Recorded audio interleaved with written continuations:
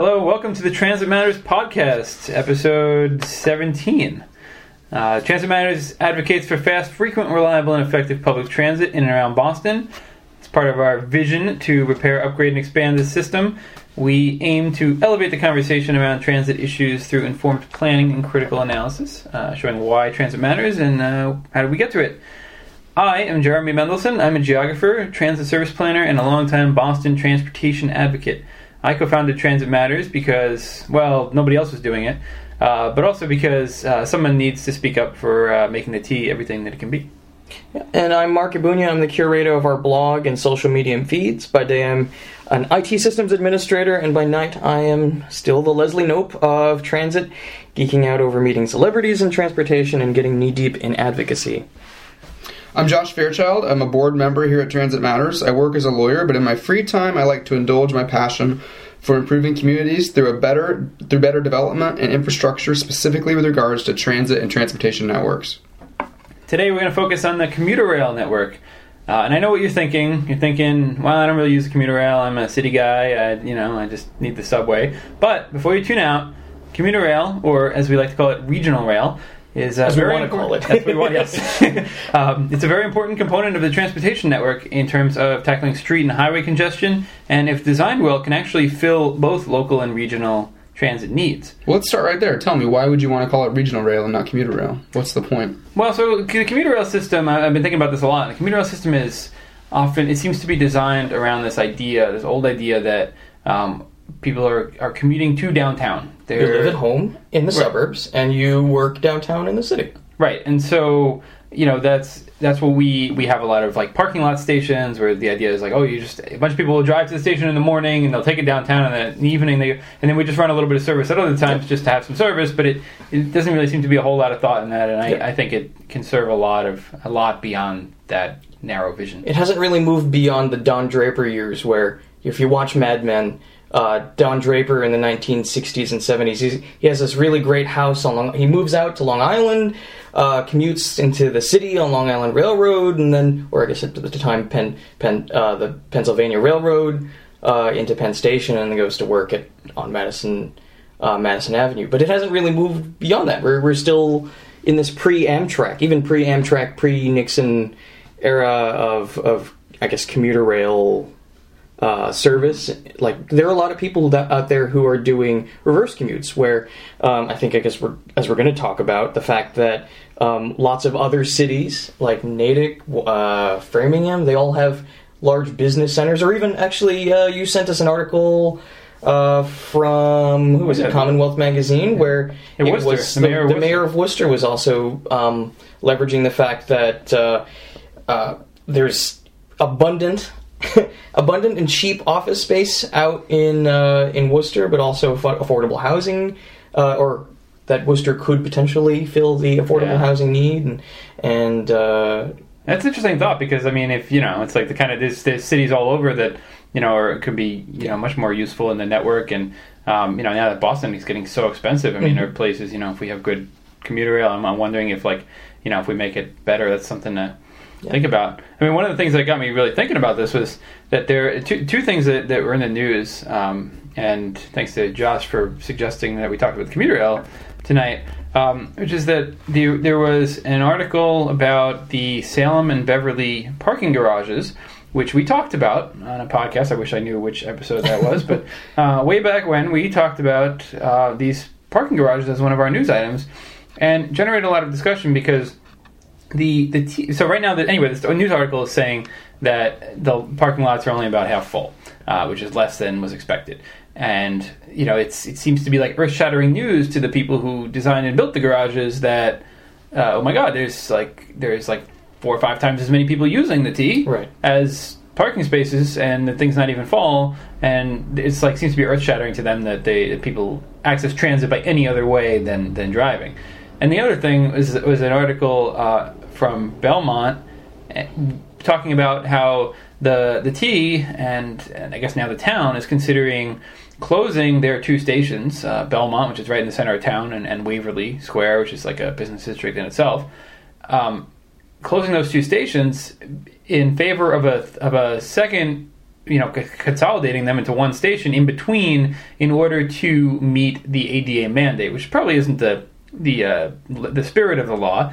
They're basically saying it's going to be so expensive to make these things accessible that we might as well consolidate, and we'll just have a station in the middle of nowhere, and we'll put a big parking lot. And so effectively we'll make it more or less accessible in order to be more accessible. Right. Well, I understand the motivations is that the building a station in the middle of nowhere means that you can do precast construction. If you look at the corridor and where those stations are right now, they basically need to do a whole bunch of demolition around the track because it's in a trench that's really narrow and just about as wide as the tracks themselves. Mm-hmm. But it's madness. I mean, this whole thing with cost is madness, and it really bothers me. I was ranting about this to you, Mark, earlier today. Is like this idea that everything is too expensive now. It's like they put a number on something. What is the average person? How does the average person relate to $1 million or $2 billion or whatever? Like people just like love to say, "Oh, this is too expensive. It's too much money to invest." And it's like we have a government for the purpose of raising revenue and spending revenue on things that are good for the public good. And so if the stations are not accessible, then we need to make them accessible because people with disabilities have every right to use them as anybody else. And just like saying, "Oh, it costs too much," is like that's madness. Well, I do understand the concern about cost, but doing a flat comparison of the simple cost to do the to bring those two stations to ADA compliance, as opposed to or as compared to simply shuttering those stations and building a consolidated station.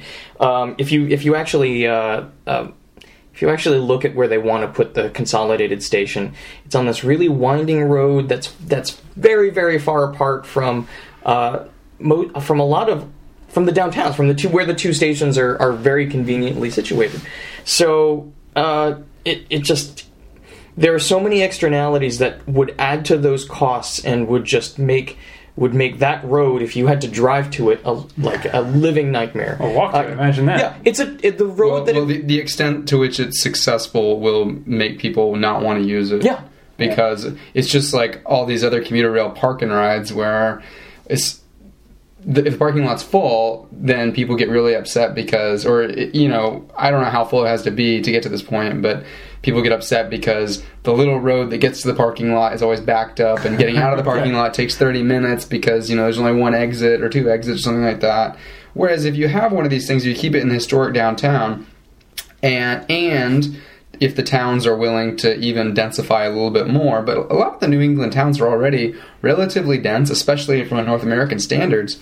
So you have a lot of people that would be able to walk to the commuter rail, and if we're going to get back to Salem, so this is a good example. I was trying to pull up the article, but, the headline of the article was that fewer cars than expected are parking in the new, Salem and Beverly garages. And basically the new Salem garage is only about half full. Now, when you get into the numbers, it's being half full is actually in Salem. They have a 700 space facility that's averaging 413 vehicles a day. But before they built the garage, it was maxed out at less than that many spaces a day. So there's more people taking the commuter rail and parking there on a daily basis. Just it's not maxed out yet. But I think, as we talked about way back when we first brought the issue up, if they had also maybe had a private developer help build the garage and built apartments, they could have had lots of apartments there. Then they basically, not only would they have gotten 24/7 use of the garage by people who live in the building or in the neighborhood, using the garage if they still wanted to have a car, but they also would have had more people they could have built a smaller garage even maybe, because they could have had more people walking to the station living above the garage or near the garage. But, towns that want to have commuter rail, they can really improve their economy if we can figure out a way to make it more than just commuter rail. And also, maybe have some more, provide more residential development in their towns, like what the mayor of Worcester was pushing for, of saying, and his big thing, which this is something I've talked to R.A. Offseva before about, is kind of the abysmal trip times that we have between, for example, Worcester and South Station, and even like the Cape Flyer. So slow. And he was saying, he was showing that like the schedules from the 1950s showed that the trip time was faster then than it is now, which basically speaks to the lack of of continued improvement of the rail infrastructure there. And like we know, for example, on the Worcester rails, they really have trouble in the summer heat, and they have to slow. It's like in the fall they've got the leaves, and in the winter it's the snow, and in the summer it's the rails are too hot, so they have to drive slower. So it's like, I don't know, Mark, do you know the speeds? It's like I think they have to slow down to like 30 miles an hour or something like that. I mean, oh yeah, it's you don't really notice it during the trip. Like I didn't notice it during my last trip because I was also doing other work, and I actually ran into the manager of heavy rail at the MBTA on the train in the dining car and in the bar car, and we had a chat. But no, I mean it also struck me that the train had to wait at a drawbridge to come down. We sat there for like 10 minutes, and when we finally got to, I think it was Hyannis when we finally, I think. You're talking about the Cape Flyer, yeah. I'm sorry. Are we still? Oh, well, I was talking about the Worcester line. Oh yeah. Oh no. But the same point. Yeah. Prevails. Cape Flyer is even worse. I mean, it just runs like 2 miles an hour, and and most people for most people it's like, oh well, who cares? Like at least I can get to the Cape and I don't sit in traffic. But when you're dealing with that, when I was going to Worcester, I was commuting out to Worcester every day, and other times I still go to Worcester sometimes. And the fact that it's 40 miles and it takes an hour and 40 minutes to get out there, and it's kind of ridiculous. At the risk of sounding like an elitist New Yorker, I'm originally I grew up on Long Island, and my parents still live out on the south shore of Long Island, and it's about the same distance from Penn Station to their station as it is from South Station to Worcester. So, and I can make the trip in 10 minutes. Not 10 minutes. I wish. The trip is about an hour long, and there used to be an express train that only stopped at 5 stations, and it only saved 10 minutes because it was so fast. But this is using infrastructure that Pennsylvania Railroad put into the system, electrification, that they put in around turn of the 1900s, the turn of the 20th century. They were able to get faster speeds now. Granted, they didn't have a zillion stations, a zillion parking lots in between, and maybe that's part of the problem. But when we rebuilt when the Worcester line was rebuilt over the years, I think it had stopped service for a while. Mm-hmm. There, now there's like big parking lots. So, like Ashland, for example, has a nice little station in the middle of town. Train goes right by it, goes to a parking lot 2 miles away. Well, the same way with Plymouth too. Yes, Plymouth. Exactly. Newburyport, and a lot of these. And the other thing is that a lot of these towns are towns that they benefit from tourism, and they can benefit that much more. Now, look at all of the foreign tourists that we're having. I mean, our tourism is up like 1 million people. Something crazy over the last 10 years. Like it went from just under 1 million. I think it went to like 700,000 a year to like 1.6 million or something like that in the last 10 years. And these are just like foreign people flying in. This is people flying into Logan. I said to us, this is people flying into Logan because we've had all these direct flights, foreign direct flights, and so you have a lot of people coming in. And they would like to go see Plymouth Rock. They would like to go see some of these seaside towns, especially in the summer. They might like to go to Rockport or Newburyport. They'd like to go to the Cape. And they're used to being able to do this very easily a lot of times in the countries they're coming from. Yeah. And so, we're making it to where like the only way they can do it is if they have like some sort of coach service or, Or you go to the airport and you land, and then you go and you get a rental car, and then you drive around Boston in the area until you're done. And that's how you hate it. Yeah. That's how you learn to hate your experience. Right. But I think, there's two sides. I think that we sort of touched on this earlier about running a commuter-type service. There's the operational difficulty of the type of, split shift that's required. But then there's also sort of like a negative feedback loop of if you're offering a commuter service, then you really limit the type of people who are going to be interested in using it. The type of people who would want to be able to have the flexibility to travel midday, late night hours, weekends, for example, pretty much all summer long. I try to find excuses at least every couple of weeks to do some sort of day trip with the family, and I would really prefer to be able to take the commuter rail to get places, but there's two issues that get in the way. One is the weekend schedules are horrendous, and two is that we don't have the North-South rail link, so it just doesn't make any sense for me to go to the South Station and switch, get all the way to North Station, and then go to my final destination. Even having to stop in New York City, if I want to go up to like Poughkeepsie or something north of the city from Long Island, they have the same problem. Well, they had the same problem, Yeah. but I mean, simply having fast electric trains makes 100% a difference between. I mean, just. And this is an issue. This is an issue that we, we're thinking about talking about. And it's in the, there's been much discussion with the. There's a couple months ago, the Governor Baker canceled the T's planned purchase of diesel multiple unit trains. Yeah. These are small. These are basically subway cars that just run on diesel fuel because these tracks are not electrified on the commuter rail. And so basically, the idea was that we're going to use these to have frequent service, and we're going to run it, to some places that are on the Worcester line further in, and on the Fairmount line, and maybe up Chelsea and Everett, and we're going to run these short. So, but that was canceled, and I mean, I'm wondering, I'm thinking about how much of it. Like, I think about this in the context of the Fairmount line, right? The Fairmount line.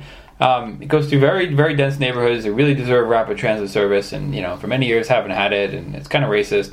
So, never mind, it is racist. That the black neighborhoods in the city of, the overwhelming black neighborhoods in the city of Boston are the only ones that don't have rapid transit access. So that said, I mean, there's been talk about the 28X, which never went through, and Blue Hill Avenue, and the Fairmount line is this corridor that's there. It's commuter rail right now, and it's. Yeah, they made some improvements over the past few years. They have more frequent service. They brought down the fares, but they still don't have a free transfer, so that's still a problem. And they've built up a whole bunch of new stations, and they're developing the neighborhood around it, looking at a lot of transit-oriented development. The question that I've asked often is, right now it's running every 40 minutes off-peak, and I think it's every hour on the weekends, and every 20 minutes in the peak hour. And the question I was wondering is, how do we get it more frequent than that? Because it really needs to be at least every 20 minutes all the time, if not 10 or 15 minutes, to be competitive with the slow buses that people are having to rely. Taking the bus to Ruggles. Well, what are the main pinch points? I mean, I thought somebody was telling me, I think last week, that one of the issues is getting through Widett Circle. Does that line have to go through there? Is that kind of the issue? It sounds like some of the South Station issues are interfering with the frequency on right. that. There's a lot of people in the I keep saying this the echo chamber of Arch Boston and Railroad.net right. who love to talk details about how this wouldn't work, and we're not the technical experts, but how there are bottlenecks, so the thought here that you've advanced through reading these discussions, which I appreciate a lot, and it gives me a different perspective, is that it seems like the vehicle type has always been talked about as we need to get different vehicles so they have more frequent service, and it seems like that may not be the issue.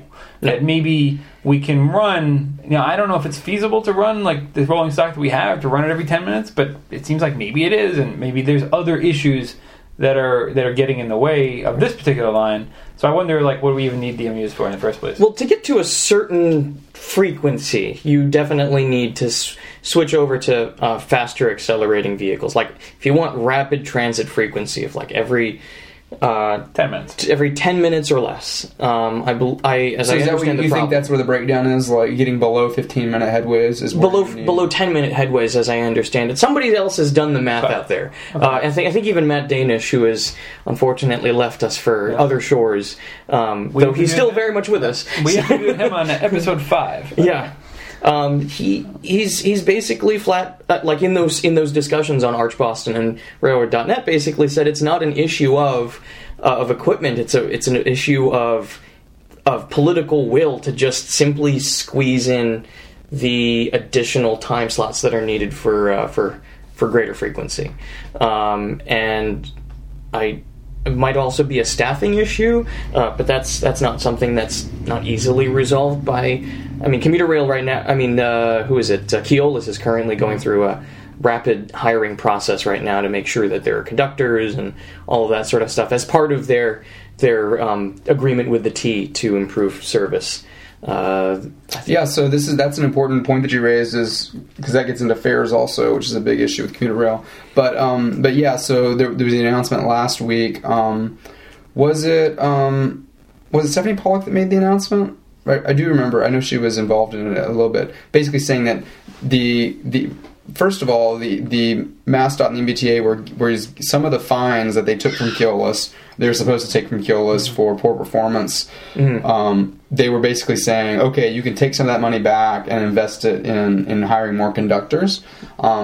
But that the MBTA was also going to be placing what they called a mystery shoppers, right, basically plainclothes, like I guess inspectors, to be watching to see if the conductors are actually taking fares. Yeah, which is not. It's funny that it required a press release. It's not. I think that's really more of just we want people to feel like we're doing something about this. PR. All this fare evasion stuff is all PR. I mean, it caused to the extent that there's some fare evasion. Yeah, let's look at it. On the commuter rail though, I think it's a little bit different on the commuter rail, where there is the issue of the cars just simply being too full, and I don't get too upset about it once you get into Zone 1A. I don't think people need to be checking your ticket between Back Bay and South Station, right. Or Back Bay and Yawkey or something like that. But it is true that once you get into like Zone 1, the last time it's standing room only is very very difficult because we have on the Needham line here, and I mean really this could be a rapid transit line. I mean, the stops are so close. It's like basically you start and then you're at the next stop, for about 4 or 5 stops here. And there's really no time for conductors to really go between the cars, and take the tickets there. But I do agree with your larger point that most of the fare evasion talk is all just spectacle. It's kind of like TSA. It's theater. Yeah, right? People want to have this idea that they're treated fairly, and this is why we get to this idea. This is why people say that they go up to fare evasion, and then like drivers are like, oh, bikes don't pay for the roads because they think that they do, and they think it should be fair, and people want to be treated fairly, and so they see people not paying and they get upset. But the reality is that it's fairly low. It to the extent that it happens, it may be that it costs more. Like in the Green Line, right? It's like, okay, the policy, the structure doesn't work. It's not that there's like that there's not enough people collect. They're not pouncing on people, and it's just a very much misunderstood phenomenon. Yeah. Well, what are the other possibilities for fares? Because I know that I constantly get frustrated. We before we turned on the recorder, we talked about how frustrating it is, like if you're trying to go interzone on the commuter rail, it's so difficult to figure out, the fares, and it's crazy that if you go Zone 1A, that's basically included in like your monthly, Charlie Pass, Charlie Card, Charlie Ticket is what you need for the Zone 1A. But if you go one step further, we're still in the city of Boston, but you go one step further, then you have to pay twice the rate, and you're looking at a monthly rate, like that's kind of crazy. If you're going a couple times a week, whatever. But what are some other fare structures that are possible that are used by other railroads? Do all commuter railroads do this? So, quick note: you can get the monthly passes now on Charlie That's cards. True. So you have to order online, and it's or through work, through work. So the commuter rail fare system, or even the fare structure, the whole T, but especially the commuter rail, it just needs a complete overhaul. Right now, there's a lot of inconsistencies. A number of places were added to the Zone A bucket in recent years, like Chelsea and Malden, I think. West Medford. Pretty much all of the Fairmount line. They tried to get a lot of the places that are basically considered the city. Although they missed Hyde Park, they missed Roslindale, Bellevue, and West Roxbury. But this comes up constantly of like there's those issues. There's the fact that it's complicated and it's hard to really understand it, so it's a barrier to ridership. The fact that you have to, like you said, there's you have to buy your ticket, and then somebody may or may not come check it, and it expires in 3 months. So if somebody doesn't collect it, you can use it again, which is a problem. So the whole thing really needs to just be completely rethought. And I think the integration between the commuter rail and the subway is something that I really have an interest in. I mentioned at the beginning of the show how commuter rail can be really useful as an intra-city tool. And right now the system connects to the subway and the bus network very poorly. But even in the places where it logically connects, like in Malden Center and on the Fairmount line, there's some places where buses. Braintree, there's a connection. In Braintree, Ruggles. Ruggles, right? It should have been West Medford if the Green Line extension went out to as far as it should have. Porter's a good connection. Porter Square, right? Exactly. So these things are not very well thought out. Like you buy a ticket for a one-time ticket for the commuter rail. You got to pay again for the subway. It's not included. Yeah, that's really frustrating. There's the fact that you may get a transfer from bus to subway on your Charlie card, but they don't even take Charlie cards on the commuter rail. And even if you have, a ticket, well, they can't take anything. So you don't get. It works for a monthly, right. But anything else. There's also the issue of the fact that there are a lot of trips that are really short on the commuter rail, like going out to Waltham or Chelsea, something that can take forever by bus. But if you're, well, I guess Chelsea's not the right example. I'm thinking about Rosendale here, or Waltham, places that are more expensive for commuter rail, but people wind up sitting on the 70, taking the 70, going to Red Line Essential on the 70 all the way out, which takes like an hour. Well, people more. do that a lot in Rosendale because you can take the 30, the 37, or the 36 down Belgrade, yes, which runs parallel to the Needham line, and so people will spend 30 minutes on that bus, and they'll switch over to the Orange line rather than it would have been only 5 minutes. On the commuter rail. So what we're basically getting at is that it's a lot of lost capacity. And it's leading to overcrowded buses. And overcrowded buses. Yeah. Keeping holding up extra buses that can be used to feed these these. I mean, the fact that we have what do we have seven or 8 bus routes that go over here. Yeah. And and the corridor is very densely packed with buses. There's a lot of. I mean, they're all very crowded. And the fact that people don't want to be. I mean, there's nothing at Forest Hills that you want to take a bus to. You're just going to the Orange Line. So it's not. I mean, I shouldn't. Maybe there's a few people that want to go walk up. Maybe soon enough there will be things at Forest Hills, but the point is that we should be encouraging people to take the best option for them, right? Rather than having all these barriers where these things don't mesh. And one of the reasons that the team never tackled this is because of the politics of it, and because there's people that are commuting who have much more money, or maybe upper middle class people who are commuting from this area or from Waltham or something going to downtown, and he doesn't want those people to have to pay, to get to pay like $210. So there's a lot of politics involved in it, but it's never been like. So maybe we need like a study. Well, and this might start changing as urbanity changes, as our cities are becoming more urban, as the more affluent people are beginning to move in, and prices go up in the middle of the city. And people who used to live in the more urban areas where it was cheaper are now being pushed further out. Right. Then we start to have an argument for having more equitable fares. Well, it's been an issue. It's been an argument for a while, but I think it also reflects an issue with the weakness of regional planning. Because I mean, these are things that should be decided on a regional basis, but we can't seem to. We argue about if you want distance-based fares, then farther locations in a Zone 6 or Zone 8 would be charged significantly more, and but that's not fair to my constituents because now you're charging us more and you're making it unaffordable for people to live in my district, to pay taxes to our city and to pay for our roads and blah blah blah blah blah. I mean, what's a fair? Why is there distance-based fares? I mean, I guess there's distance-based fare. I guess it's distance-based on the Mass Pike also to a certain extent, right? Yeah, I mean, it is. Do you pay much more right now in tolls if you come from Metro West than if you just hop on at Waltham? No, I think it's like $1 difference or something. Yeah. I think the toll is pretty cheap. It's like just enough to be like something like nothing to most people. I'm thinking most people who are driving and paying tolls aren't thinking as much about the toll as people who are taking the commuter rail are thinking about the difference. Yeah, like that's a big I know when my wife and I were looking at houses, I was definitely thinking, okay, Zone 1 might be doable. I definitely don't want to go above Zone 1 because then you got to start doing the math on like the differences in your monthly mortgage payment and the differences in your transportation cost. It's the whole package has to make sense, A lot of people don't do that until it's like, but wait, my commuter rail is now very expensive. I live in a very cheap house, but it's very expensive for me. I was like sort of I'll just drive. I was sort of creating my own little zone, like heat maps of like commuter rail zones and like transit service and like price of real estate. And I've had a friend recently have to do that.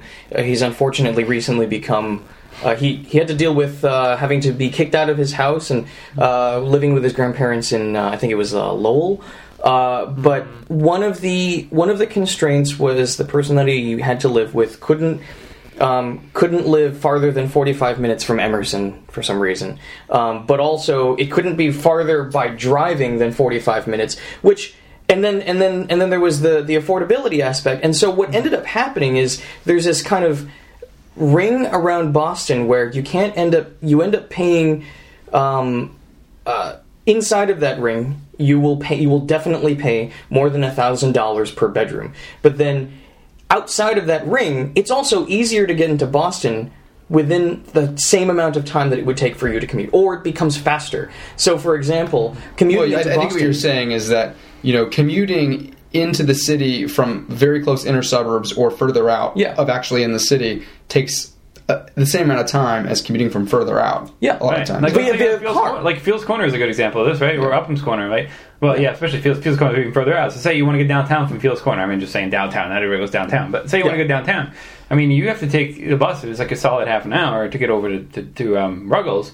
And then you got to get on the Orange Line. You wait for it. Maybe it's broken down, whatever. If you're out like, in Framingham, I mean, the train's 45 minutes from Framingham into downtown, right? So it's like the inequities right there. Yeah. I mean, you're paying faster for paying more for a higher quality service, but there's big inequities in the system, and the way that decisions are made, it's not like a rational free market where there's like the center of the universe, and then everybody you pay the prices increase exponentially with a certain radius from it's not like a perfect free market in the way it works. Like people live in different places for various geographic and equity reasons, and that needs to really be taken into account. Right. Well, let's talk about this holistically too, outside of just transit. How like this dilemma here, where with my specific friend who, again, it was either 45 minutes by transit or 45 minutes by driving, and living in Lowell driving during rush hour or driving when you can as a student,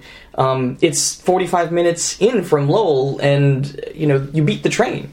So beyond a certain radius, it becomes more economical in terms of time cost to just live farther out, and that also speaks to, again, the modal inequity of we've spent all of this money in making it easy to drive downtown or drive into downtown, than we have, say, for the north-south rail link. We have that little tiny reservation underneath and between the central artery, the Big Dig, but now we're having this argument about... Well, and the articles came out. There was an article this weekend in the Globe. There were several articles in the Globe this weekend about commuter rail. And one of the big headlines was that, traffic is the same... we have the same congestion now as we did before the Big Dig was put into place. No kidding. Which is, no surprise, right? Everybody could have called that. They basically said, well, what we've achieved is... we have more capacity, so we've attracted more drivers. Mm-hmm. So now we've just pushed the congestion further out to the suburbs. Now you have the pressure points are outside of the city, right? And exactly. now the state is it's just congestion all the way in. and the state says, we're not going to build any more. It's part of their agenda. They're not going to build any more highways, but. Based on the projects that are already in the pipeline, I see plenty of projects that are adding additional capacity or adding lanes, which is still building highway capacity. Right. Yeah. Well, and it occurs to me. I mean, there's some nice externalities of the Big Dig. Just like if you're in downtown Boston, aesthetics wise, it's nice to have the Rose Kennedy Greenway instead of this superstructure. But that being said, it would have been nicer to put $20 billion into just improving the transit infrastructure. Yes. I like to than not gaining anything. Yeah. I seem to be in a very, very unpopular camp when I say if we had simply not built the Big Dig, the central artery, and instead boulevardized the highway, or I guess built. Which is what's happening now. Yeah. It's kind of taking the country now, is that people are boulevardizing their downtown. I don't want to get too excited about boulevards, but no, maybe that's another topic. Well, so we effectively added 6 lanes downtown, even though you do have the 2 surface. So yeah. My contention is that between North and South Station, we've significantly complicated the North-South rail link and hemmed it in because we needed to build on and off ramps downtown. We needed to build the central artery. If we had simply not built the central artery, but maybe rebuilt the Zakim Bridge or whatever, and then continued to have the boulevard downtown. But instead, also having the commuter rail, $20 billion into commuter rail, that's a staggering thing. I mean, it's a staggering figure. Now, obviously, the way politics works and everything, you couldn't. It's not like you can just get $20 billion to spend on anything else. But it's just a staggering. And what was it supposed to be? $2 billion to begin with. Something like that, yeah. So, but even like, But think about the kinds of projects that you could have. Yeah, it was a zombie project that was from the 70s and 80s that just kept going and going. It was a juggernaut, and it just kept going. And by the time the 90s rolled around, policy was coming around to seeing that, oh well, when we finally finish the big dig, our traffic is just going to go back up, and Right. It was short-sighted planning. Well, and now there's more support. Well, in some places, there's more support for this idea that if you just kind of get rid of your crosstown interstate system and you sort of allow the interstate to end like as it comes into town, then you're actually the capacity of diffusing your traffic through your entire grid of streets, which Boston's grid is not the same as we don't have a grid. other grids. Yeah. But, theoretically, like, you actually can handle the traffic better in a whole bunch of little rivulets of traffic rather than funneling everybody to, like, these, exits where you're trying to get thousands of cars, onto Atlantic Avenue or something like that, which is the bottleneck. Oh, yeah. That you have, which, a lot of times, actually, the central artery, the biggest problem is that the on-ramps are backed up. Yeah. It's not the artery itself, it's just that where people are getting off. I look forward to a day when we can... Or the off-ramps are backed up. Where we can propose the north-south rail link, just, plow through the existing tunnels that are there for the central artery and just end the interstate there. Though I hope it gets built before then. Yeah. But I mean, so we wanted to talk about the north-south rail link, and this is an important topic because it's been pushed in recent days, and there's a working group now with mayors and of a couple towns. Somerville is one of them, Newton's one. A bunch of representatives, and they're pushing this north-south rail link. So I thought maybe one of us want to explain like what this current vision of the north-south rail link is, so people understand this. Well, I don't know if there's really a specific vision, but I think what Dukakis is really trying to push is the north-south rail link is a critical component in turning commuter rail into like what we were talking about, this regional rail network for eastern Massachusetts. So that what would necessarily come with North-South Rail Link is not only just simply the link of North Station to South Station, but continued through service, higher capacity without necessarily needing to significantly add physical capacity of tracks and new platforms at North and South Station, in the same way that's needed for the South Station expansion, that Baker's trying to push or is pushing and is going forward with. So basically, what it's doing is because the trains can proceed straight through and just move straight through and not lay over downtown. You're saying there's no need to expand South Station or North Station with current levels of service because it's just you don't need as many tracks. Right, because you can serve that many number. And they can lay over in other places. They can lay over in other places further out where there's more real estate anyway. Yeah, and what would not necessarily also be included in North-South Rail Link is full electrification or some sort of dual mode locomotives or whatever for the entire commuter rail network, or even at least in phases in electrification of service inside the 128 ring and then progressively outside of the city, or a bunch of at the very least dual mode locomotives that can run on electric and diesel that would change at some point. To get through the tunnel, at the very least. The vision would be rapid transit like service inside the 128 ring or whatever arbitrary line you want to draw, with a number of infill stations to effectively offload a lot of capacity, to effectively have a second. We would effectively be building a second subway, or even like a.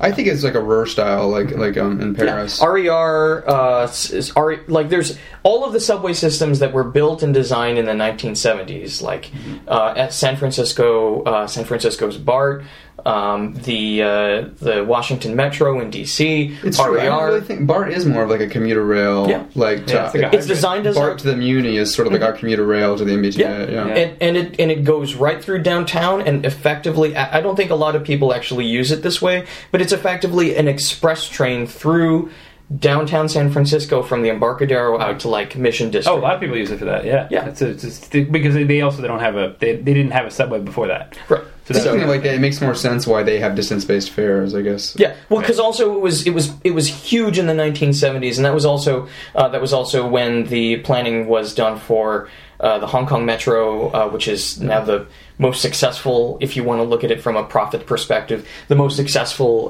transit system out there. I mean, it seems to me like if you're going to use those kind of analogies, like WMATA in DC almost seems more like Yeah. a commuter rail, like type serve. I mean, it's rapid transit. It is but rapid transit it's inside the sort of city. more like BART than it is like, you know. Well, they were all designed effectively under the same premise of, you do through running so that way you don't have to have these massive, 19th century or 18th century style terminal stations. And you create a Right. network. And what that means is you just like, for example, like the Providence line might continue to be the Fitchburg line, or just as an example. And some people are like, oh, why would I ever want that? I'm not going to go from Worcester to wherever. But it's about the network. Well, it's a really good point, because I think there's certain thresholds that once you get past, it changes the way people think about Right. mobility. And we've talked about mobility a lot, on our podcast here. But in Boston, people put lots of energy into, well, do I need to live on the north shore or the south shore? Yeah. Or can I live to the west? And it's all about, well, do I need to be closer to the South Station or North Station, or Kendall Square or Porter, or Longwood Medical or something like that. And there's all kinds of calculations about that are very difficult, which does really weird things to our real estate markets also. Yeah. And I noticed that in the article at the Globe, where they were talking about how the Big Dig didn't really help traffic congestion 10 years later, they were also talking about how commuter rail picked up significantly on the South Shore, but not on the North Shore.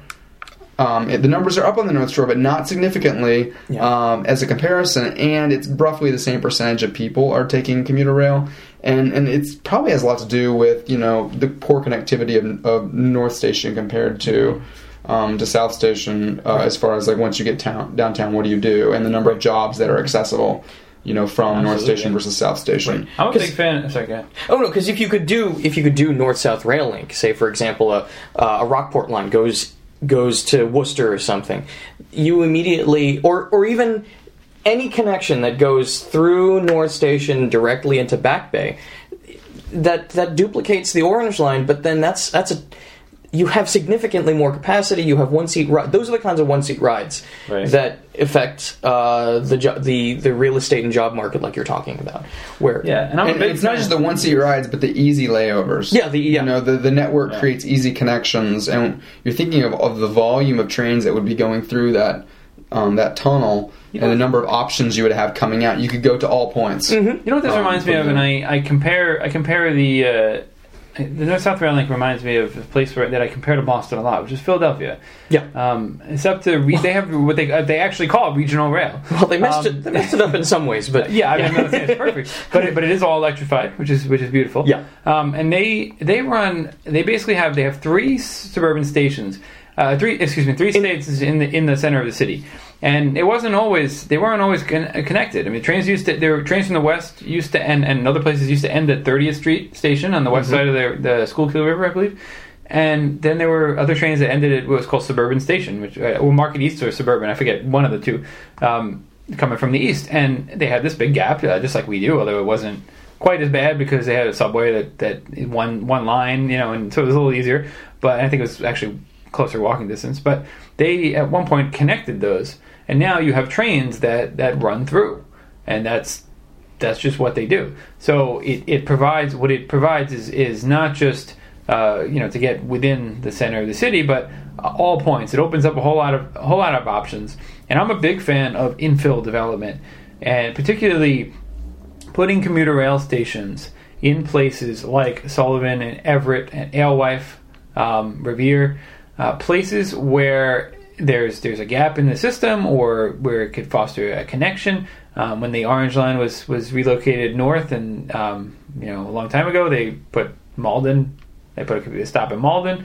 There's actually a stop at Oak Grove too, but they only use it in emergencies. But there's it allows for that if there's like a delay on the Orange Line or something, people can take the commuter rail, and then further south they have it too.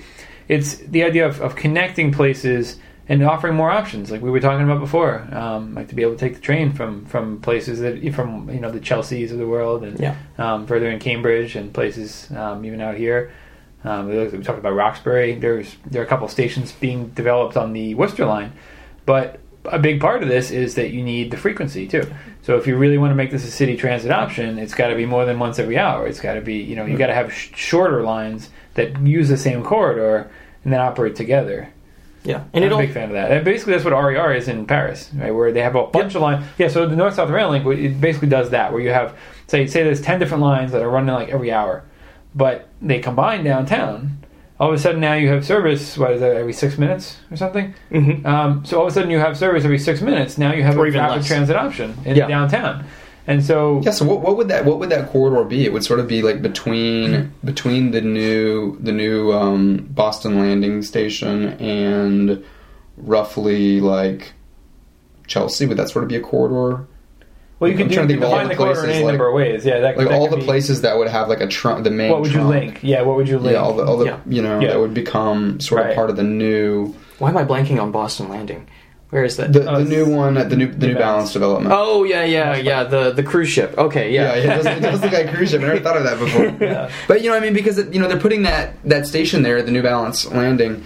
And then there's it's like limited usefulness until you have more frequency. Right. And once you get the frequency, then you could look at other things like changing the bus network and doing shuttles. And Jim Aloisi brought up a good point when he was on the show. Was that 2 months ago now? Yep. And he was talking about how he had a conversation with Arioff Sevitt about the connection between Yawkey and Kendall Square. In Cambridge, and how, and that's one thing that I always thought about. Yawkey was not very well connected to the Green Line stops that are near it. It's kind of difficult to get around that area if you wanted to go between the Green Line and the commuter rail. But I thought that was a really good point about, the bus service that they offer between people could get off at Yawkey and go to Cambridge. They can get off and, walk, but and there's buses, but they're slow. And, exactly. There's not great connection there. Yeah. Not to say that there's anything inherently slow about buses, but unfortunately they do get stuck in traffic. The way we run, this is the debate about the buses versus trains. People love trains because they think that because they know the trains and they say, buses suck because they're always stuck in traffic and they're slow. But that's just because that's the way we run the buses, but we don't have to. Yeah, it's true. Well, we're talking about speed. There was multiple articles. I'm not really sure what this came out of. And I was really surprised to see it in the Globe this weekend. They basically the Globe had reporters. They sent reporters out to the far reaches of the commuter rail system, and they had head-to-head races, car versus commuter rail. Yeah. On the first Wednesday after Labor Day, and so they went from Ashland and Scituate. And what was the other town? Was it Rowley? Was that the other one? And somewhere near, I think, Newburyport or something like that. And so they basically would, and the commuter rail won, everyone, and a couple of them it won hands down, I think. Yeah. And so, how did they do it? Did they do it? They did. They basically met in the commuter rail parking lot, and the one person got on the train, and the other person pulled out of the parking lot, and then they met at South Station, or they met at North Station, which is kind of rigged. I feel like. I was happy to see it, but rigged in a good way. because obviously your trip from home wouldn't necessarily make you go through the commuter rail parking lot if you were to drive. But this is what it would look like if everyone lived at the commuter rail stations. Basically, which is a good point. Yeah. If you were living, in downtown Worcester, let's use Worcester as an example. Yeah, the new development that's going in at the foot of Union Square. And you were thinking about driving versus taking the commuter. And so I think it does speak to the way our commuter rail should work. Yeah. It should be that type of point to point. But that's one of the calculations that I don't think is really reflected very well in our fare structures of commuter rail.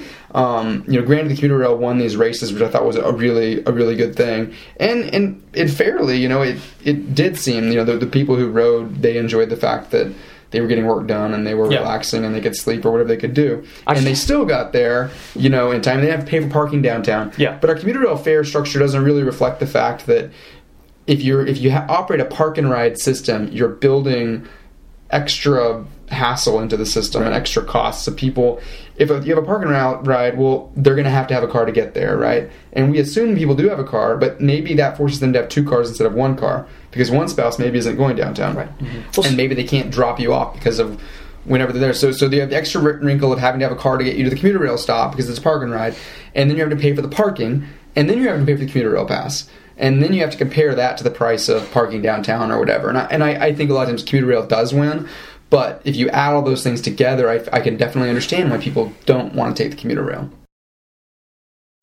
Editor's note, just in case you thought that we did not cover the recent agreement between the MBTA and Keolis, as well as the what just came out on the day that we recorded this show, the Fiscal and Management Control Board's 60-day report on their progress so far.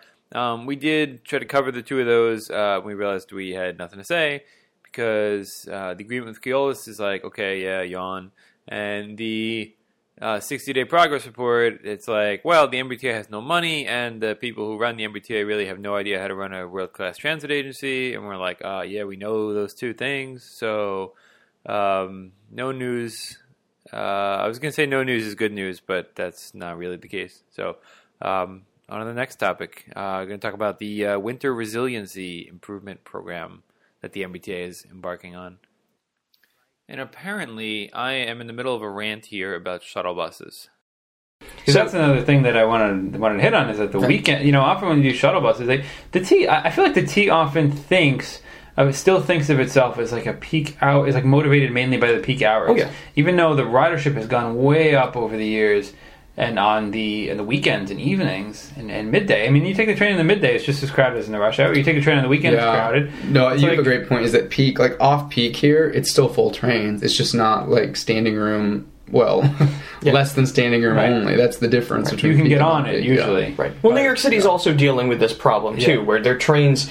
Or their 2:00 in the morning trains are just as full as a 5:00 in the evening train. That's right, and of course they run about every 20 minutes at that time. But the point is trains on Sunday afternoons are packed in a lot of places in the city. They were this Sunday. You know. So I just worry that we often when we do stuff to benefit. Oh, here's a perfect example of this: is the Fitchburg line has been shut down completely on the weekends. Yeah, no shuttle bus service, nothing. Well, Needham didn't have any weekend service until this spring. I'm thinking of the Fitchburg line because this is like they were doing an improvement project over several years to improve the speeds, and they're thinking about the rush hour. Right? Yeah, this is to facilitate a double tracking project. Right, which is great. Sure, okay, good project. But just complete shutdown with no replacement service, nothing. I guess they just assume that everybody will just drive to somewhere else, which goes to the point we talked about earlier. And they're like, people going to Waltham, going to Belmont, in Porter Square. I mean, you get nothing. And he just thinks like, oh, this is okay, that's fine, we can do because people don't use it on the weekend. Yeah, but that's not true. Well, it's like they're damned if they do and damned if they don't. If they do like operationally. There are many instances where they legitimately could not do any work at all based on like OSHA safety and all of that sort of stuff. For them to do like a single track and then like close the line and rush in and do some work, then close the line again and then or stop the work so that a train can go through. In WMATA, there's a lot of their tunnels are deep bore, so they can do one track without having to bother the other track. And they're also computerized controls. So, in as much as the track circuits are working, they can they can wrong rail a train effectively using the track to carry both directions of traffic. By only allowing one train in a single section at a time, but if they didn't do a closure, and the projects would just drone on and on and on and on. So, say for example, like the Green Line closure of Government Center, or both green and blue. They have done full. They've extended the Bowdoin station to be a full service station rather than like shutting down after I think it's like 8:30 in the evening and then only doing trains through Government Center. I mean, there is a shuttle that goes between Government Center and Haymarket, and that's Nobody mostly rides, empty. but Yeah, so I'm just saying, this government center station better be amazing Better to shut be. it down for 2 years. Yeah. but it's 2 years as opposed to 3, as they projected, 3 or maybe Yeah. even 4 or 5 years. How come? Is there a reason that there was nothing done with the fares? Because I mean, let's be honest. Like downtown, all those stations are super close together. There's never been a red-blue connector. That's always been a problem. So now there's no what is it? There's no green-blue connector. And so, but to have to like get on the orange line for one stop, and maybe if it's a weekend, you got to wait for it. If it's rush hour, it's super packed. Like, I mean, was there ever anything considered to be done with the fares, which really maybe should be done permanently, so that you can like leave the station and go walk like a quarter of a mile, get back, get on the blue line or whatever, so that you're not, to allow that. because like right transfer. now you can do that if you have a pass, but there's a lot of people that don't have passes for various reasons. Well, tell me how the transfer works, because I think the transfer was a timed thing. The transfer the transfer from subway to bus or vice versa is a time thing. I believe you have 2 hours for it. And you can't leave the subway and then re-enter the subway. Yes. Yeah. So you couldn't get out of the red line at Downtown Crossing and walk over to State Street and get on the blue line. Because if I get off the bus, so like I've got a P.O. box on downtown or in Rosley Square, if I get off the bus and get back on, it treats it like a transfer. Depends which bus. If you get on a different bus, yes. If you get on a different bus going So if I take the 34 in and then the 40 picks me up, Right. That's why, because It's- I've never got the same bus. Right. it's Okay. considered a transfer, yeah. Otherwise, like if you were taking the same bus in the opposite direction, it'd be like, oh yeah, this is a new trip. We're not going to give him a transfer. Yeah. Well, I don't understand why it wouldn't work the same. Why can't it work the same way if you're getting from one subway to another? Why would that not be a yeah, transfer? no, It's that the would- same as getting from one bus It, to another. it would be something. Good, Yeah. but it's something they Does it, haven't but you done guys are saying because operationally? Like, we actually know operationally it doesn't work that way? it doesn't work that way. No. Yeah, that's the fact. I've never tried it. So. Yeah, I mean, feel free if it Yeah, works. it's, But, it's not like in New York City where there are stations that are very close to each other, and Well, all of our you're- downtown stations are very close. I mean, Well, New York has a few that they've specifically programmed into Yeah. the MetroCard that if you walk from... They tell you- There was a couple of them. What is an 53rd. example? It's 53rd in Lexington on the 456, Okay. which is the one that goes up and down Lexington Avenue, and Right, you can walk to the F, over right? to I think it's either the F or the N or the R station. But Okay. the reason why they give that to you is because there's no in-system connection from that station to the other station, even Right. though I think they're practically on top of each other. Right, but they're like two blocks apart, yeah. Because I mean, Right. they don't. There's no connections because they were actually two different corporations Yeah. competing for Politics. riders. Yeah. Right, essentially a politics. legacy system. So we have a similar thing, and I was just sort of wondering if that's like ever been... I would like to see it. That would have been something that we should have said when they were originally proposing the closure, but nobody. I guess either nobody said it or I guess egg on our faces. Right? Yeah. yeah.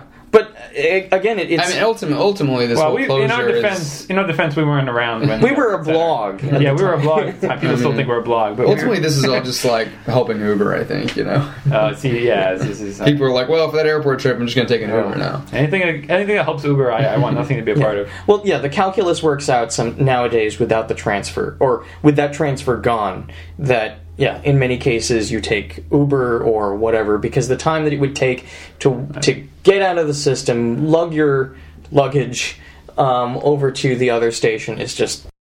So, speaking of slow things, can we talk about the Green Line extension? This was something that came up, what was it, a couple weeks ago, a month ago, there was the news that the Green Line extension is projected to be way over budget. Surprise, surprise. Only like $1 billion over, though, right? Okay, so you're sharing my perspective about the cost, about $1 billion basically being nothing when we raise all the money, right? Yeah. But this was news that kind of shocked a lot of people. It was a very It was more like a gut punch, is what it was. yeah, and it really kind of an insult to Especially to Stephanie Pollock. and wanted to show. And it was right after Dukakis was getting getting revved up with his north-south rail. Yeah. It's like, why should we do north-south rail link if we can't even do a Green Line extension? He got a few good editorials, and then bam, here's an extra $1 billion. So I mean, I put up a post on the website that we all contributed to on the Green Line extension, and basically our position is that it needs to be done, and we need to do it. We should stop trying to find places of compromise, and we should just get the damn thing done. Right. And now I wonder if it seems like a pretty common position. It doesn't seem like any noteworthy. It's just that we're the transit people and we said it. But I'm wondering if the reason for the cost the cost being what it is has anything to do with the fact that we rely on private contractors to do all this stuff. I mean, the T knows what they need. You mean like instead of the Civilian Conservation Corps? Is that what you're saying? Or just like the T doing it. Like, I mean, the T knows how to build. Like, they know what's needed with the Green Line, right? It's like, why don't we just hire people to do it? Well, so like to build the stations. Yeah, like why do we have these private contractors coming in and then a private contractor design the thing and then build it, which kind of is like an opportunity for rigging, if you ask me. Well, there's a nuanced conversation there, because if you just look at the cost, well, on the one side, there's the issue of underestimation of the actual cost that is an inherent and known and well-documented issue in the United States, where transportation projects are often underquoted. Because they go to the lowest bidder. Well, not only because they go to the lowest bidder, but because of just an overall underestimation of the actual costs that are projected for a project. Like, you're saying there's something culturally about... Yeah, culturally, we are underselling, or I guess in some ways overselling, the cheapness of a project. Well, and I think what you're getting at is there's kind of a debate about, well, is this $1 billion higher new estimate, is that a reflection of, it's sort of like, are we building in what we would have seen later cost overruns? That's the kind of thing. Exactly. I think it's hard for people to believe that it would have been $1 billion in cost overruns. Right. But it's like the new process that the T used for the first time with the Green Line extension basically told people, you need to guarantee your maximum bid as opposed to giving us your best bid. Right. And so it was sort of incentive for them to pad it on the front end, as opposed to maybe the way we usually do bidding, there's an incentive to sort of undercut yourself, and then like, well, we'll be able to add the cost overruns in later. Right. And then there's the other issue of, and I can't remember who I was discussing this with, but what seems to be conflated as the project, costs that are involved in the project, are also utility relocations, things that aren't things that are not specifically germane to the actual laying of the rails, construction of the station, all of that sort of stuff. Because this is also a very dense corridor where they're going to need to build retaining walls, utility relocations, and all of these other things. We're not building gold-plated stations, and we're not tossing our money necessarily to private contractors. It's a conflation of the costs of construction of the stations and the line, and then all of the other ancillary things. It is frustrating, though, that basically the entire extent of the 4.7 mile extension had rail at some point. Either has rail now or had rail at some point. Yeah. Because I'm pretty sure Union Square had a trolley going to it at some point. Oh, of course. Oh, yeah. And the entire rest of the extension runs along current trackage, so it's kind of frustrating that it would be that expensive to put in an extension where there's already rails. We're essentially like digging and doing a lot of, because of the way that the computer checks, I think, may even have to be moved. That we have to move them. We have to relocate them. It's effectively prepping the entire corridor. The moment that we touch it, we have to build it to spec, and specs are different than they were years ago. That doesn't explain all of the costs away, but it is a contributing factor to these elevating costs. Is that I have no doubt that private contracting and possibly putting it out to rebid, I think, which is what they're doing, is. Well, they're looking at it close, because Secretary Pollock has said, we need to think about this carefully, because we might actually put ourselves in a worse situation. Both from, if you're going to put it out for another bid, the delays, and remember, time is money, especially in the amount of escalation we see in construction costs in the Boston area due to heavy demand for construction. It may be that you push it further out, well, the economy is maybe even more expensive because just construction will cost more by delaying labor, a few materials, all of that. I worry that some of the project will be cut down, and certain things. People are talking about, we don't need quite as nice stations, or so they'll go from 2 head houses to 1. Well, we already. I guess I sort of agree with. I don't want to cut the bike path, but I do feel like the Green Line is pretty famous for its bus stop type, stations. Yeah. And I don't really. I would rather have the Green Line be extended than have some amazing station that the rest of the Green Line doesn't have anyway. Well, so. we can pare it down to a certain extent, and then it's no longer accessible, and then it's no longer within regulation of, according to the Americans with Disabilities Act of 2009. No, I guess that's true. A lot of the Green Line doesn't meet the ADA, no, and that's the reason it doesn't, is because it would be this expensive to make it. Right, but the central subway stations from Kenmore all the way out to Government Center's $50 million redo is being funded as part of a mandate by the ADA. I think the only one is going to be the only subway station is going to be Heinz Convention Center in Wollaston, and Heinz is going to be redeveloped soon as part of a construction project, private developer that's building over a pike parcel there. And I gotta say, even just having nobody in the family is handicapped, but just having a kid in a stroller sometimes. Yeah. Trying to navigate even accessible stations is just a royal pain. It's like Haymarket to get on the Orange Line, going inbound, to go southbound. It's like you have to take 4 elevators. Oh yeah, it's absurd. That's much of the reason why when I was growing up in New York City, a lot of the stations there too are also not accessible.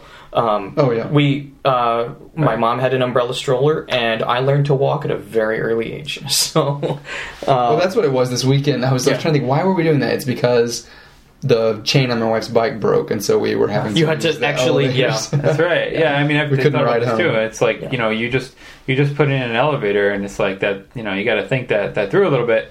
I know that the people complain that there's supposed to be. I think these stations are supposed to be designed with 2 elevators.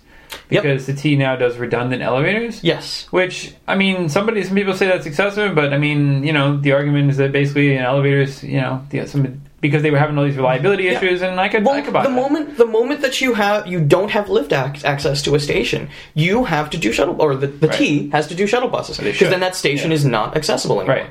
So that's a good point. And I mean, if elevators, it seems like escalators there's always a broken escalator in almost every station you go to. Well, if you think the kind of use that they get, I mean, they're operation 20 hours a day and carrying a lot of people. They're on all the time. That's something you can fix through contracts. So we're saying basically we understand there might have to be some paring back of the stations on the Green Line extension, but also Somerville is stepping up with some of the. They're trying to think of creative ways to build it into the development cost. Well, so this is we've talked about value capture before. And this is was a missed opportunity, and there's starting to be some talk about maybe we can get that in there now, and I think it's something we should think about going forward, because if we can get the value capture to fund the project, or even if we get it afterwards, then it funds the next project. So then the essential question is effectively that you're suggesting is the essential issue is not that it costs money to build these things, because it does, but more so, how really should we be paying for a 21st century subway system and the capital costs that are associated with that? Because we've definitely underinvested, and now it's going to cost a significant amount. It's a wake up call. We have lots of projects that we need to do, and every one of them is going to have $3 billion is a drop in the bucket to the amount of infrastructure needs that we have across the system. We've already seen the MBTA. Well, $7 billion just for state of good repair. For state of good repair, and that's and by many people who are inside the machine, many people have suggested that this is just the tip of the iceberg. That is not entirely inclusive of all of the issues that we have in our system today. Well, we know, I mean, that from if you've read our vision on the website at transitmatters.info. It's not just about fixing the signals and the switches and the things that failed. Yeah. I mean, it's about the system is severely overcrowded at various spots. The bus network doesn't connect very well to the way it should. Services are too infrequent. Right. There's a lot of problems, and so if you just focus on this so-called state of good repair, the tracks and the switches and all that, and then having new vehicles and all that, then you're not going to be. It's going to be very hard to get political will, because everybody says good things about it, but if they can't cut a ribbon or whatever, then people, it's like, and people don't necessarily see they don't correlate it to this is going to do this for me, this new service that I'm now going to be able to use. They don't correlate it to that, and secondly, you're going to miss out on all the rest of the things that are actually needed. Yeah. So why not like put it all together and think about it holistically? And that's going to be, I mean, I don't even want to know how many billions of dollars. Well, I can also see why people are weary of that number and spending that amount of money. They want to see their money being spent well. And so, yeah, it is a worthy discussion to talk about, well, yeah, the issue of extreme per mile cost of just installing a light rail. Mm-hmm. But then what are the external factors that are leading to that cost? I mean, I'm worried because the public process has all been done, and people have decided all these things, and people, they say, oh, let's cut the artwork, and let's cut the, let's reduce the station entrances, and let's, do. And it's like, well, this has all been decided by the public process, and so for $300 million, we're going to go back and invalidate years of public process, and I think we need to be very vigilant about what they're going to try to get rid of. Yeah, because these there were. I wouldn't maybe go so far as to say hundreds, but maybe that is the number of meetings that I actually missed.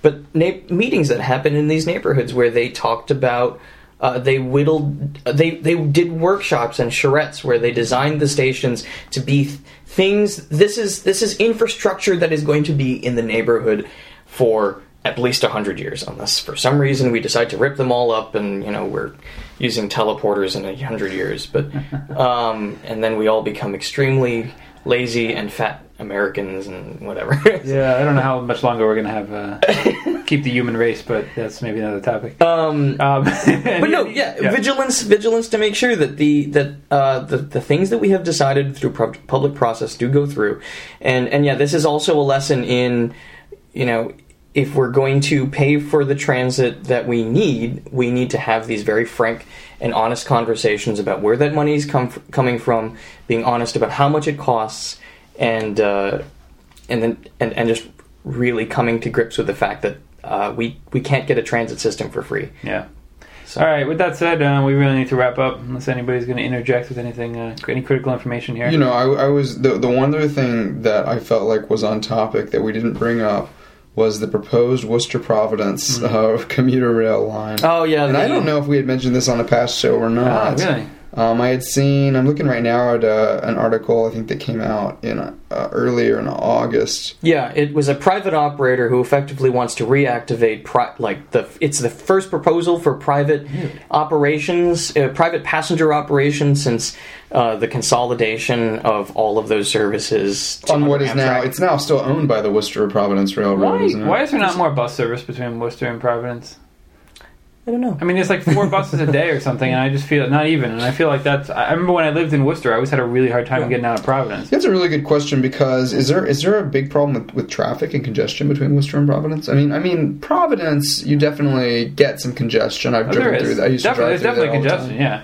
But it's not. But it's not to the point that you wouldn't. It's not to the point that a train would necessarily be faster. Because I remember I was reading and I was looking at their proposed schedule, and it was sort of like I don't remember what the times were, but it seemed like to me it was going to be like an hour and a half trip, because of course they're going to be going 55 or something, 58 miles an hour probably, because they have to stay under 59, and but then they got a few stops in there, but they also and they need to do some upgrades to the track. But it was like, once you build in your time of like going to the downtown station and all that, it seemed to like, if you can work, if you have Wi-Fi.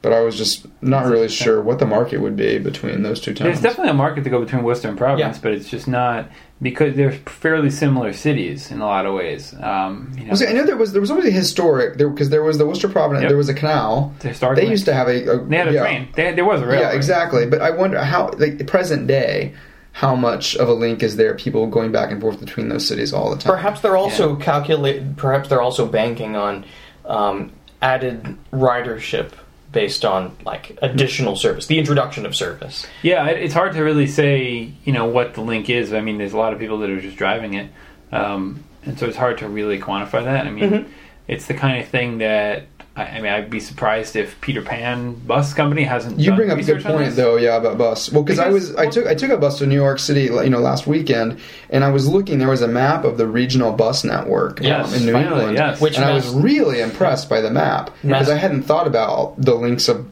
regional buses that haven't taken before. You know, Right. It's a good first step into the new effort that they've done. Bus Plus. They have Bus Plus. They're starting to subsidize some bus routes, and they're starting to think about that as part of the network, which is really exciting. The reason I bring up the point of the buses is that a lot of times we talk. I mean, the Fall River is a good example of this. Greenbush is a good example of this. A lot of times when we're building these rail projects, we don't really think about what's the market right now. And so if you look at a place like Worcester, okay, like yes, there are some gaps in the train service, and they've had more and more over the years. But maybe some of those gaps could be filled by a bus or two because there's less ridership. Or so looking at a place like Providence and seeing like, okay, how many people are going? What's the bus service like now? So how many people are using that? What's the market? And if you only have like 3 buses a day, it's like you really seriously have to ask yourself the question of why is there not more bus service? And only if there's like some, if Peter Pan's like, oh, genie, we never thought of that. But that would be a good idea. Well, then, okay, maybe you try some more bus service first. You subsidize that before you put billions of dollars into a rail line that you don't know if it's going to work. Right. I'm looking at the map. There is, and it's not a high quality image here, but there is a bus link going between Providence and Rhode Island. That map, by the way, there is, yes. That regional bus map, by the way, was done very, very under a very time-consuming process where MassDOT had to talk to every single carrier. Oh, sure. And because basically, but it was up to date. I was impressed. It was up to date. Yeah. It reflected the new carriers and the changes. They had to probably draw it all. And certain carriers, especially Greyhound, notoriously protective of their stuff. Like, I mean, I know there's some people that have been trying to get some of these bus companies to do real-time information. And real-time, and also they're very protective of their data. Is that map also on the website? I hadn't seen it before. I believe so. I haven't found it. I searched for it once and I couldn't find it, but it may be very helpful. It was highlighted as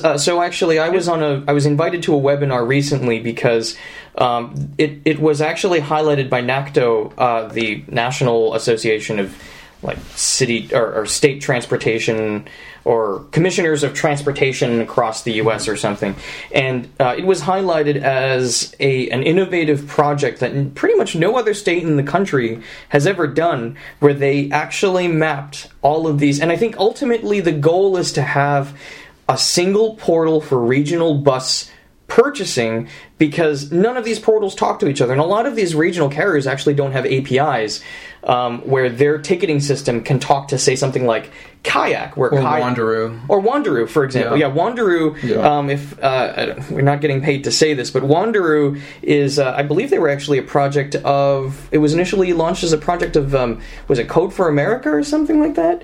But basically, it's the Kayak of regional buses. Yeah. I just want to interject here that I looked up Worcester and Providence, and there's a 7 a.m. from Worcester to Providence. There's a 7 a.m. and a 7 p.m. trip, and then from Providence to Worcester there's a 9:30 a.m., 3:15 p.m. and 5:15 p.m. trips. So these really they don't really. It's kind of crazy. They aren't really useful for anything, and they must be just intermediate stops on another route. But I thought that was interesting. Yes, Bus Plus, thinking about these as a network is great. Well, you mentioned it very briefly, and maybe nobody even caught what you said, Jeremy, but, talking about like Fall River and, New Bedford and places like that, we there's a lot of oxygen has been devoted to South Coast Rail, which, I think a lot of us, would be excited for it to happen, but there's just... with the competing priorities and the price tag, it's hard to imagine. You got to $2.5 billion has been the estimate. Yeah, and you got to rebuild the whole corridor, and like why not just try putting some bus lanes or bus use of shoulders on Route 24? And the biggest issue, and if you had some dedicated lanes or something like that, then it seems like that would. It's an issue of regional politics overcome or being stronger than regional planning. We have to wrap up, but we definitely want to let you know that it's probably this coming Wednesday, September 30th, is going to be our next Beer in Transit. And we have a special guest coming from Maryland, Ben Ross, who is author of Dead End, Suburban... oh my god, I'm going to forget the title of this. Dead End, the... Suburban Sprawl and the Rebirth of the American Dream, I think, is something like Rebirth of the American City, I should hope. Okay, yes, there you go. He started a transit advocacy organization called Action Committee for Transit which got the Purple Line in suburban Washington D.C. and actually in Maryland. It's been a multi-decade flight, yes, and it's about to be constructed, so that's very exciting, and it definitely wouldn't happen without them. So he's going to be there, speaking about a variety of topics, and we're very excited about that. He also contributes regularly to the Greater Washington blog. Which yes. Yes, a great blog. Although I tend to stick to Boston because I can only wrap my head around so much stuff. But yeah, go check that out, and you can find him on Twitter at Ben Ross Transit. And so in the meantime, so come to that, and we look forward to seeing you there. If we met you at Hub on Wheels last weekend, then thanks for stopping by, and hope to see you soon. You can check out our website for more information at transitmatters.info, and subscribe, sign up to volunteer. Follow and engage us on Facebook, Twitter, YouTube, and Instagram, and email feedback@transitmatters.info. We love hearing from you, so do that. You can follow me, Jeremy Mendelson, on Twitter at Critical Transit, and so I've posted a few times on Transit Matters, so maybe there too. Yeah. You can follow me at my personal Twitter handle, which I recently started using again as a personal account, Digital Sci Guy. But I also manage the main Twitter handle for Transit Matters. And you can follow me, Josh Fairchild, at Hatchback31, and or you could just wait till Mark retweets it on the Transit Matters. So. Thanks again for listening, and stay tuned to transitmatters.info. And we will see you Wednesday, September 30th. This is at Lear in Back Bay. What is 901 Boylston Street? Find all of the information on our website. Yes, go to the website, because I want you to go there and read stuff, and then I get to see the people who are reading our stuff. Because you can also grab tickets there through the Eventbrite.